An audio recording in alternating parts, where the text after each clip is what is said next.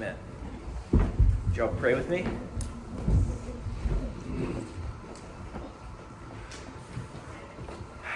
Lord Jesus, thank you for the command to rejoice because you are King.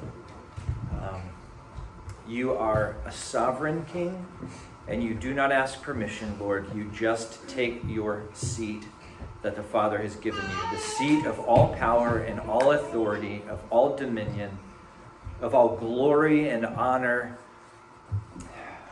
We love you, and we thank you that we, your people, who have been, by the mercies of God, made alive together with you and are seated with you in the heavenly places, we thank you that we get to rejoice in your authority, even though now yet for a little while we do not see the things as they really are. And so would you help us this day as we turn our affection and our attention to your word, to the Psalms, and ask you, Lord, to reveal to us the Lord Jesus. Holy Spirit, would you come? Would you take your word? Would you open it to us so that we could see Christ glorified, crucified, raised for sinners, reigning for his bride? And would you encourage us towards faithfulness? We ask it in the name of Jesus and for his sake. Amen. Amen. All right, turn with me in your Bibles to Psalm chapter 8 and let me explain. Well, first off, thank you. I'm glad to be back with you. Thank you for the long break. Thank you for our elders to carry the pulpit in my absence. It's been really fun to listen to preaching and to be excited to get back to it. Excited to preach again. And so, been praying about weighing what we should as a church give our attention to. In this next season, we finished Acts, and so I've been unsettled as to what to preach. And so, as the seasons change, the fall is my favorite season. I thought, what I'll do is I'll preach a text that has to do with an exhortation for us all to go, not just to be people of the word, which we must be, amen? This is the centerpiece of what we do as a church, so we gather around the word, but also that we would be people of the world that God has made, because the heavens declare the glory of God. And so we want to, as the heavens are gloriously declaring his praise, we want to go out and get in them. And so that was my idea. The two Psalms that came to mind, Psalm 8 and Psalm 19, just to exhort us to go outside and glorify God. However, as I dug into this text, it just took on a completely different meaning that I thought it was going to take, and I'll show you why that's the case. And so, you're in Psalm chapter 8. We'll read it, and then we'll observe it together. But just understand, this is not the message that I intended when the Lord led me to the psalm. Okay, Psalm 8, to the choir master according to the Gittith, a psalm of David. O Lord, our Lord, how majestic is your name in all the earth. You have set your glory above the heavens. Out of the mouth of babes and infants you have established strength because of your foes, to still the enemy and the avenger. When I look at your heavens, the work of your fingers, the moon and the stars which you have set in place. What is man that you are mindful of him, or the son of man that you care for him? Yet you've made him a little lower than the heavenly beings and crowned him with glory and honor. You've given him dominion over the works of your hands. You have put all things under his feet. All sheep and oxen, and also the beasts of the field, and the birds of the heavens, and the fish of the sea, whatever passes along the paths of the seas. O Lord, our Lord, how majestic is your name in all the earth. God's word. O Lord, our Lord, how majestic is your name in all the heavens. Behold, the glory of changing one word to get across a really important idea. Did you catch it? Fix it. O Lord, our Lord, how majestic is your name in all the heavens. Fix it. In all the earth. In all the earth. So often passages of Scripture become so familiar that they can't break through into our consciousness so that we can see the staggering reality that's being proclaimed. It's familiar, and so, oh Lord, our Lord, how majestic is your name in all the earth, and yeah. And we fail to see what's being said. We read the opening lines of this psalm, and immediately our eyes are called heavenward, even though David begins with God's glory here on the earth, filling every nook and every cranny. God's name made majestic in Fayette County, as in Fairbanks, Alaska. Is it Alaska, Yancey? Fairbanks? Okay. The Russians shall hear and tremble. The jihadists must bow the knee. Africans shall see and the Chinese shall hear. God's glory majestic, his name majestic in all the earth. This psalm does for us what we desperately need done. It takes the unseen realm of heavenly realities and moves them into our backyard. It puts them in our mailbox addressed to us. He who has set his glory, as the psalm says, above the heavens, has also put strength into the mouths of nursing infants in order that God's enemies would flee. It's good that we've got a nursing infant over there screaming. This psalm, that's not accidental, by the way. Not accidental. This psalm would be a perfect Christmas psalm as we celebrate the immaterial, all-powerful Word of God, by whom all things have been made, who was born to a young Jewish virgin in the town of David. The Word became flesh, and now God can be heard cooing, and he can be seen making goo-goo eyes at his mother Mary. The very thought would be blasphemy of the highest order if it wasn't God telling the story. O Lord, our Lord, how majestic is your name in all the earth. No, God's glory is not merely displayed in the heavens or above them, although it certainly is. He has seen to it that his glory is made manifest among us. And so what shall we learn from these things, brothers and sisters? First of all, that God is in a battle and that he uses babies to win it. And I quote, out of the mouths of babes and infants you have established strength because of your foes to still the enemy and the avenger. Do you see the battle here? So there are those who hate God in the world, and somewhere somebody said something like this: a servant is not greater than his master, and if they persecuted me, they will also persecute you. Anybody want to take a stab at it? Jesus. So God has enemies, and we, God's people, have enemies because we're allied ourselves with God. We are allied with God. So 2 weeks ago, Paul exhorted us not to be frightened in anything by our opponents, which is a clear sign of their destruction and of our salvation, but to be engaged in the same conflict that we see in Paul, which was the same conflict he saw in Christ. So let us not lose sight of the facts of the battle and of the presence of enemies. But let us also not lose sight of the way God beats those enemies down. Does God win his fights? Always. He's never lost. He is 1,000,000. He's never lost. But how does he win? Luther called it God's left-handed power. God triumphing over his enemies in weakness.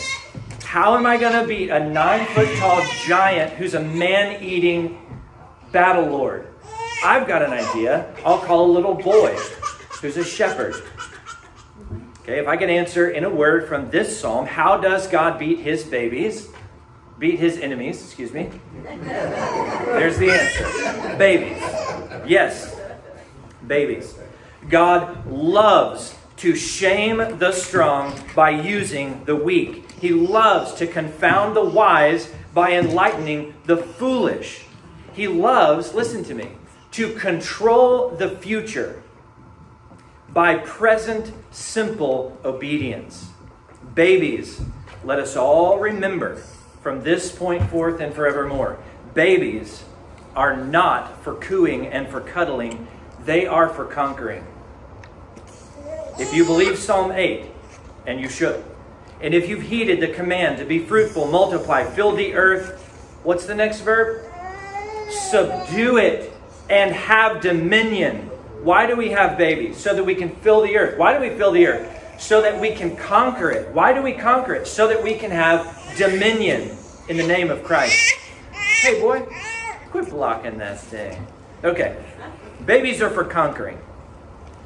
As a matter of fact, Jesus quoted this verse at his triumphal entry when his most powerful enemies got their panties in a wad because some little children, along with a mob of blind and lame people, were chanting praise to Christ in the temple. Hosanna to the Son of David, salvation to our God, they said about Jesus. They cried out in the temple, and the enemies of Christ said, do you hear what they're saying? Tell them to hush. And Jesus said, have you not read? And he quotes from our psalm, Psalm 8. And he makes a very interesting, like I did to open the sermon, a very interesting, he inserts a very interesting change in his quotation. He says, and I quote, out of the mouths of infants you have prepared praise. Now our psalm says, out of the mouths of babies and infants you have established strength because of your foe. Jesus says, out of the mouths of infants you have prepared praise. Perhaps it's not a change. It's not an amendment after all, but it's one of those word changes that helps to clarify. For the Christian, praise is our strength. Behold, in the joy of the Lord is your strength. Our worship is warfare. Jesus was conquering kingdoms through the cries of those children, and he quoted Psalm 8 to do it. This, incidentally, is just what happened in the Exodus generation. Think about this with me. The Exodus generation, they come out into the wilderness. They're in battle array going up to conquer the land. They send spies. The spies say, the people are giants and we can't do it.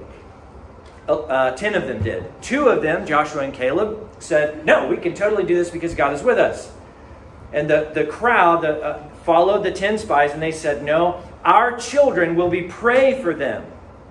Our children will die if we go in there because they're giants and we're like grasshoppers in their sight. We can't do this. And so the grown-ups didn't believe God was able to do what he had promised, so they disbelieved God, and then they withdrew from obedience. God's response to them was that all the people of that generation would perish in the wilderness, and that their children, who they feared would be prey to the Canaanites, that those babies would grow up and draw swords with Joshua and win the land. And so Jesus, in his day, looking at the grown-ups who were saying, shut those kids' mouths, and he was saying, no, those kids have it right. To tell you the truth, Luke says, if they were to be quiet, the very stones would cry out my praise. Those kids grew up. That generation died without Christ. In Christ's generation, those adults that saw the Word of God made flesh and rejected him, well, their children who are crying out his praise in the temple, those children, some of them, grew up to populate the kingdom of Christ. So, a word to the wise. A word to the wise. It is right for us all to get the warm fuzzies when we hear the pitter-patter of little feet across the linoleum. Okay? As I'm writing this sermon, Judah goes running across upstairs to go find his mom, and I hear like of little people, and I'm like, oh, what a sweet, good, glorious sound. Cherish those moments, but do not forget that if you are doing your covenant part to raise those feet up in the fear and admonition of the Lord, that pitter-patter is really the lordly stomp of combat boots treading off to war. This is how God conquers his enemies, brothers and sisters. It's through babies. Now, I want to point out something obvious that David does in the next few verses so that I can explain something less obvious that he is doing in the psalm as a whole. Okay, in verse 3 and 4, David does something that we're all accustomed to doing, or at least we should be. He looks at the heavens, describes them. Listen, when I look at your heavens, the work of your fingers, the moon and the stars which you have set in place, what is man that you are mindful of him, or the son of man that you care for him? So David looks at the heavens and he describes them as the tiny finger working of God. Literally the sewing or the knitting of God. David refers to the Milky Way galaxy as God's tiny finger work, as though God himself showed up to embroidery class. And he sits there with all the ladies.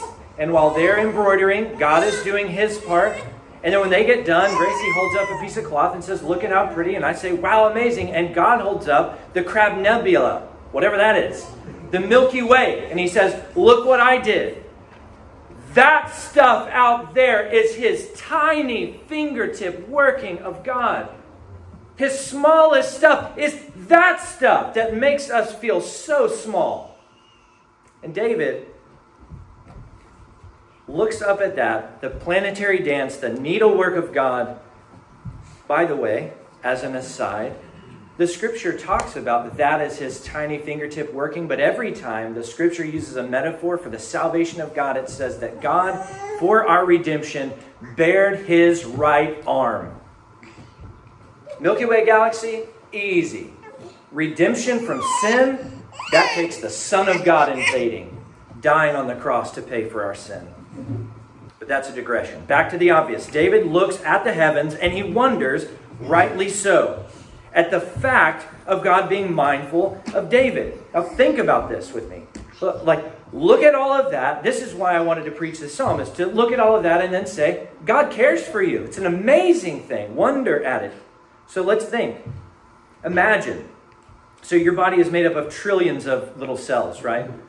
Now imagine if in one of those cells, which is made up of hundreds of thousands of mitochondria, if one of those mitochondria lifts his little mitochondriatic head and he looks over the cell wall, we're imagining here, and he looks at all of the vast reaches and he sees how tiny and insignificant he really is, he would feel very small. He would have what philosophers call an existential crisis on his hands. Who am I? What am I? I'm so tiny. I mean absolutely nothing in this vastness.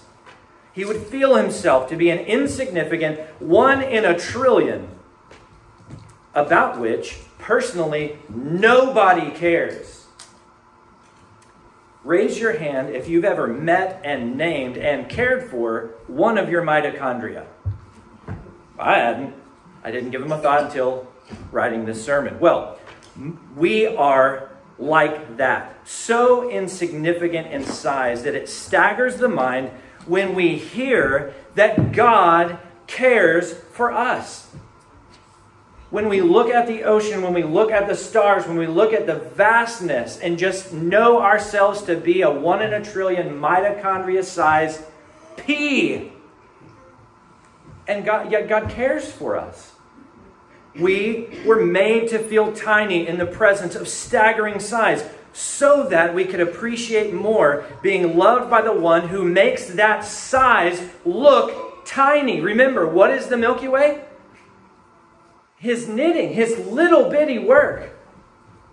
We go to the ocean to feel small. God could drink the ocean and not slake his thirst at all, if you could speak of such things. We stare at planets trillions of light years away and feel tiny. God must stoop to take notice of them. Heaven is my throne, saith the Lord. The earth is my footstool. And yet, he cares for us and draws us to mind. He works all things for our good. All things for our good. How much more precious. I wrote a letter to a hero of mine that I used to go to his church. I left when my parents divorced, 3rd, 4th grade, something like that. And never went back. I've never spoken to him since I was in 3rd grade. I wrote him a couple years ago. In a low point, listened to a sermon. It was the best sermon that I'd ever heard. It was just what my soul needed. It was one that I showed up the next Sunday, and I told you that I stole it and that I'm preaching his sermon. I told you that. I was honest, so it's okay. It's not plagiarism unless I claim that all the jokes were mine, right? But I wrote him a letter, and I just said, hey, thank you for being faithful. And to my surprise, I get a letter back in the mail, his glorious handwriting, addressed to, not to Will, who I signed, but addressed to my childhood nickname, Beastie, because I had a ferociously bad temper, and I was awful. But he remembered me from childhood. Beastie, it's so good to hear from you. I've been praying for you. When I heard that you had been called into ministry, I've been praying for you since then. How did you know that I would... You haven't talked... When you buried your wife, I've been praying for you. How did you know that? And it was staggering. It was staggering that this giant of the faith, and I really mean giant of the faith, knows my name, my childhood nickname even better. How much more precious that God himself is mindful of his people. He knows your name. He knows your nickname. David says that God is both mindful and caring towards him. And my heart, maybe like yours, always feels on the outside of things like that. Like I can read David saying that you are mindful of him, that the Son of Man, that you care for him. And I can say, yeah, David can claim this, but is it true of me? Sure, God cares for David. But does he care for me? And I doubt I'm alone in there. And so let me give you a secret stash of gospel sweetness hidden on the top shelf. Are you ready for this? The psalm begins not, O Lord, my Lord. How does it begin? O Lord, our Lord. The way that God cares for David is the way that God cares for Yancey and for Karmali and for the Vivials. Like, this is the God who cares for all of us this way. It is glorious. Glorious. This morning, I grabbed Judah. It's a typical thing that I do. I'll grab him and I'll pick him up and I'll say, do you know that Daddy loves you? And then I'll shake him like crazy. And he laughs and he's like, yes. And I'll keep shaking him and I'll say, don't you ever forget that. Don't you ever question that. Daddy loves you. Now, Christian, do you know, I'd shake you if I could, do you know that God loves you this way? Amen. Don't you ever forget that. Don't you ever forget that. God loves you this way. That he sent his son to purchase not just the cosmos, but he had names.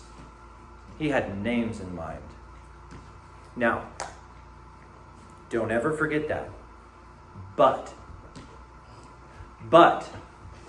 we cannot stop with comfort because David doesn't stop with comfort. That's what I wanted to preach to you today. It's just comfort. And I want you to know comfort from these verses because if I don't, I haven't preached the text. But David doesn't stop with comfort. The point of this psalm is not found at the halfway point. The point of this psalm is that the comfort of the love of God for sinners leads those sinners to rise up and claim dominion upon the earth. Comfort is not the point. Conquering is the point. Note these verbs. Let's watch this. When I look at the heavens, the work of your fingers, stars, moon, stars you've set in place, what's man that you're mindful of him, and the Son of Man that you care for him? Amen, let's go home. Doesn't end there. Yet, you have made man a little lower than the heavenly beings. By the way, the Hebrew there, you've made him a little lower than Elohim. It might mean angels. It might also mean what Genesis 1:1 means. Bereshit bara Elohim haaretz ve'et hashamayim. In the beginning, God, Elohim, made the heavens and the earth. God made us in his image. A little lower than the heavenly beings. Again, almost blasphemy if it wasn't God telling the story. You've made him. You've crowned him with glory and honor. Do you know yourself to be crowned with glory and honor? Like, what does it mean about you that God has put a crown upon your head? What does that make you? Who wears a crown? Kings and queens. You have given him dominion. It's not something he's earned. It's something that's been gifted. Given him dominion over the works of your hands. You put all things under his feet. All sheep and oxen, beasts, birds, the fish of the sea. It's an amazing thing. What's the point? The point is that when God made Adam in his image, he intended Adam to conquer and to rule the world under God's authority, by God's strength, and for God's glory. God intended Adam to be fruitful, multiply, fill the earth, and subdue it. It wasn't yet brought to heel. There were enemies in the garden to be fought. Now, this is what it meant for Adam to bear the image of God. But Adam refused to bear God's image by throwing his God-given kingdom away when he bowed his knee to the creation from which he should have demanded submission and obedience. That's maybe the best sentence I've ever constructed in my life. I'm going to read it to you again. Adam refused to bear God's image by throwing away his God-given kingdom when he bowed his knee to the creation from which he should have demanded submission and obedience. What is it that leads Eve to lead Adam to reject God's authority? It's the creature that God had given man to steward. So you have this hierarchical glory that God created without sin, that there is to be God and then man and then his wife and then creation. And you can look at authority and who names what, and that's what's in authority there. God names sun, moon, stars. He names all of these things, and then he creates all these animals and says, Adam, your turn, because these I have given to you. Who names Eve? Who says, I'll call her Isha because she was taken out of Ish. It was Adam. And so in the fall, you have God, you have man who's to be leading his wife to rule the world. And in the fall, you have creature telling wife to lead husband to reject God. Is that accidental?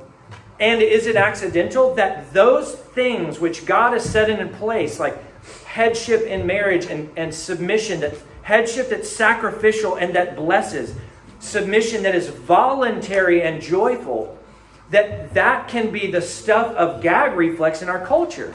What is that? It's because we've taken the lie that such things are evil.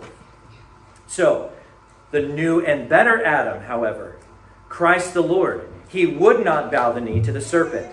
He succeeded where Adam failed, and as he looked for the seed of the woman, as they looked for seed of the woman who was promised in Genesis 3, Jesus put Satan's serpentine head underfoot, and he did the mashed potato. And you old-timers know what I'm talking about. I've never done the mashed potato. I know that you're supposed to be on the balls of your feet, twisting and turning. And that's what Jesus did to his enemy and our enemy, Satan. He put him underfoot like Adam should have done, and he killed him. And he said, you will not take my bride. So let me answer a question that some of you are probably asking. Your question will run something like this. Yes, this psalm applies to Jesus. Hebrews 2 makes that obvious, that this psalm is directly applied to Jesus. We see him who was made for a little while lower than the angels, crowned with glory and honor, so that by the grace of God he might taste death for every man. Okay? This obviously applies to Jesus, and so we might say, so the dominion and the crowning here does not therefore apply to us. Here's how I would answer. In answer, I would say that when we speak of salvation, we are speaking of union with Jesus. Salvation cannot mean anything but that. Union with Jesus. Paul says it like this. In the beginning, God made the man and the woman, and the two shall become one flesh. The two have become one flesh. And Paul says, this is a mystery, I know, and it's hard to understand, but I'm telling you that referred to the relationship between Jesus and his church, that the two will become one flesh. And so you and I are called the what of the body of Christ? We're called the body of Christ. I just gave you the answer.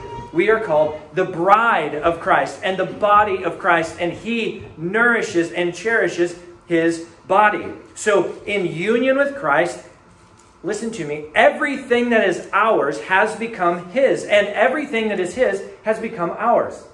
Guess what I got when I married Gracie? I got a Camaro. Guess what she got? She got a bunch of people and a bad attitude husband. Like, all of my stuff became hers, and all of her stuff became mine. Now, in that metaphor, what we would have to have had that, which it wasn't this way, but it would have had to have been that I was the greatest man to have ever lived, the most wealthy man who's ever lived, the most beautiful man that's ever lived, and that she was a whore. It would have to be this way. And that she was in debt, and that she was the worst, and that the world hated her. And that I said, I want you as my wife. And now every debt that she has becomes mine, and I got to pay it. and that every account that I have and every bar of gold that I have stacked up to the heavens is hers because she's mine and because I am hers. Okay? This is what marriage means. It means the two, where there was a guy over here and a gal over here, now there's one new thing. Union with Christ means our stuff becomes his. He takes our sin upon himself. He gives his righteousness to us. He suffers for sin that he didn't commit. We get rewarded for obedience that we didn't owe, that we didn't give. It's an amazing thing.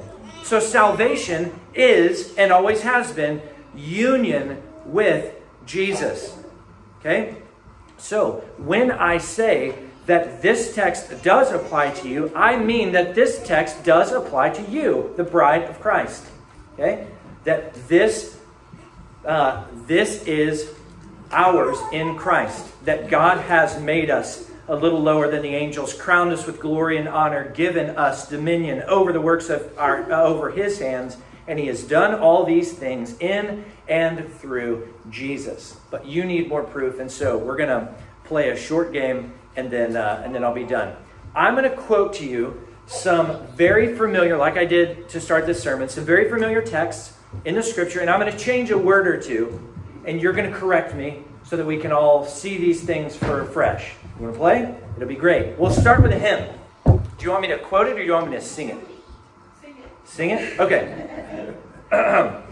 Need a pitch pipe. Okay. Jesus paid a lot. Most to him I owe. He did almost all there was. Now watch me as I go. Doesn't that just make you want to worship?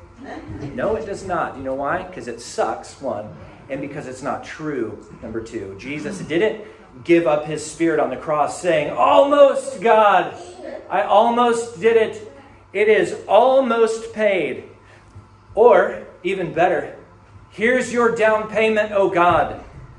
Now, if you love me, go finish paying off the rest. What did he say, Christian? It is finished. Jesus paid it all. All to him we owe. Sin had left a crimson stain, and he washed it white as snow. Nothing left for us to do but to receive that grace. Okay, so now we know the game. All right, correct this. Let me get through the quotation, and then I'll ask you and you can correct it. Okay, you are Peter, and upon this rock you will build your church. What is it? Where's that wrong? You are Peter, and upon this rock I will build my church. Okay, we got that. Easy enough. You are Peter, and upon this rock I will build my church, and the gates of heaven shall no longer fail against the battering of Satan's onslaught. You are Peter, and upon this rock I will build my church, and the gates of heaven? Gates of hell. The gates of hell. Wait a second. I thought we were manning the ramparts, defending ourselves against Satan's onslaught. It sounds to me like he's the one under siege. He's the one in the castle manning his gates, the weakest part, so that he can withstand Christ. And Christ is saying, you're going to beat down his gates, and they will not stand. You are Peter, and upon this rock I will build my church, and the gates of hell shall not prevail against me. Did you see it? I messed it up again. What is it? The gates of hell shall not prevail against it. Meaning the church. Meaning Christ is going to conquer, and he's going to do it through his church. So, you've made Christ a little lower than the angels. You've given him dominion. How is Jesus going to take that dominion? He's going to send you, and he's going to send me. Okay. Let's do another. This is going to be fun. The God of war will soon crush Satan. This is a little bit more obscure. It's at the end of Romans. He doesn't say the God of war. He says very interestingly, the God of peace will soon crush Satan. God loves peace, but do you know how he gets peace? He gets it by destroying his enemies. God gets peace. He wins peace by slaying Pharaoh's firstborn, by throwing the armies of Pharaoh into the Dead Sea, into the Red Sea rather. Jesus, God, the God of peace, will soon crush Satan under the foot of Jesus. Can y'all correct that part? Under your feet, Paul tells the church in Rome. The God of peace will soon crush Satan, not under the foot of Christ, under the foot of the church, which is the foot of Christ, because we are in union with him. So we can't make this bifurcation of like work that Jesus does and then work that the church does, because Jesus does his work through the church. Okay? This is a great one. Blessed are the meek, for they shall go to heaven. No. Wait a second. Inherit the earth? This thing's going to hell in a handbasket. Do we want this earth? Yes, we do. If Christ has promised it, and he has promised it, blessed are the meek, for they shall inherit the earth. This will be fun. All authority in heaven and in heaven has been given to me. In heaven and on earth. Let me ask you, what piece of authority in this earth does not belong to Jesus when he says, all authority in heaven and on earth has been given to me? He owns all things. And as Lord, he has commanded us, all authority in heaven and on earth has been given to me. Therefore, stay and make converts when you can. Change it. Fix it. Stay and teach people to walk an aisle and to pray a sinner's prayer. To believe in their hearts. No. Stay. Make disciples. Not of all types of people, but of the nations. Like, I don't know, America or Mexico or Canada. All authority in heaven and on earth has been given to me. Go therefore, make disciples of all nations. I want to change up some more of this verse just while I'm at it. So let me get it in front of me. All authority in heaven and earth has been given to me. Go therefore, make disciples of all nations, baptizing them in the name of the Father and of the Son and of the Holy Spirit, and teach them to just believe in their heart that I'm the Lord. Teach them to do what? Teach them to obey all that I have commanded you. So we can't just say we're on the Lord's Great Commission when we are content to stop at telling people just to believe in their hearts for the forgiveness of sin, and then go on about their lives as though Jesus isn't Lord. We preach Jesus Christ the Lord, crucified and raised for sinners. Do we preach to people to believe in the Lord Jesus? Yes, because you're not saved by works of the law or by obedience to Christ. You are saved by faith alone in the finished work of Christ. But that comfort leads to something. That comfort leads to conquering. And so Jesus sent us to disciple the nations. I'm going to give you one more. This comes from Habakkuk chapter 2 and from Isaiah chapter 11. And it is in the Old Testament, in my understanding, it's in the Old Testament what Romans 8 is to the New Testament. When Romans 8 says that God works all things together for good to those who love God and are called according to his purposes, because those whom he foreknew before the foundation of the world, foreknow means foreloved, those whom he loved before the foundation of the world, God predestined to be conformed into the image of his Son Jesus Christ, so that Christ may be the firstborn among many brethren. And so that text gives us the telos of humanity, where we are all going. Conformity into the image of Jesus. Now, in the Old Testament, this text is quoted twice, and it gives us the telos, the end of the hope of all of an Old Testament Christian. And it says, You may not be able to correct this one, but I'll give it to you. For the hearts of believers will be filled with the knowledge of the glory of the Lord as water covers the sea. Can anybody fix that? The heart of believers shall be filled with the knowledge of the glory of the Lord as water covers the sea. Do you know it? I'll read it to you.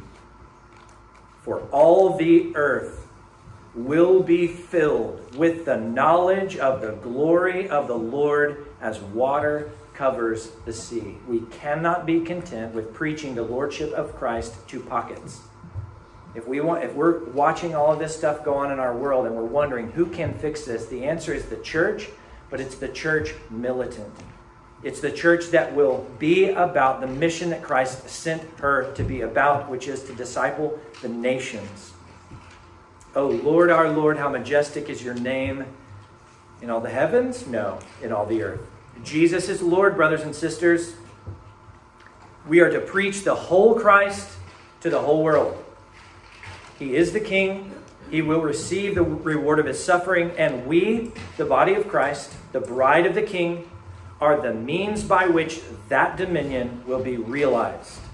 So let's get to it. Let me pray for us, and we'll prepare our hearts for communion. Lord Jesus, what an amazing confession that the church throughout history has held to, that you are the Lord of the cosmos, that our brothers and sisters gladly and willingly suffered, bled, and died, yielding up their lives, yielding up whatever cost to continue to faithfully preach that message that you are the King. You are the creator and the redeemer of all the world, and everything is yours. Would you help us, Lord, to understand our place in the history of man, that we, as your body and your bride, we are the means by which you shall conquer this world and spread the knowledge of the glory of the Lord over this earth as water covers the sea. Would you help us to be about that work, Lord? We ask it in Jesus' name, for his sake. Amen. Amen. This table is the daily bread of believers. We are meant to come and we're meant to be fed, body and soul, on the person and work of Jesus Christ. But to come, we have to bring two types of things together. Okay? One might say the stuff of heaven and the stuff of earth need to be brought together. Let me explain. You can eat the stuff while not believing the promise, and this meal will profit you nothing whatsoever. And judging from Paul's words in 1 Corinthians, I should warn you that this meal could kill you. And that's not hyperbole.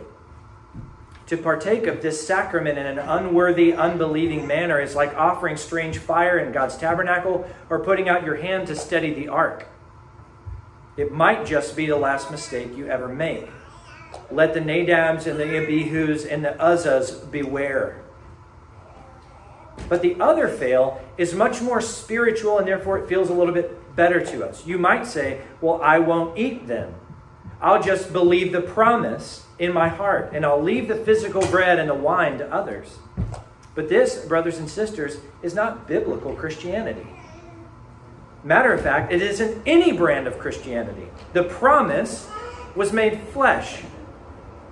You can have the benefits of the table without eating and drinking if you can have the forgiveness of sin without the bloody cross, which is to say, you cannot have it.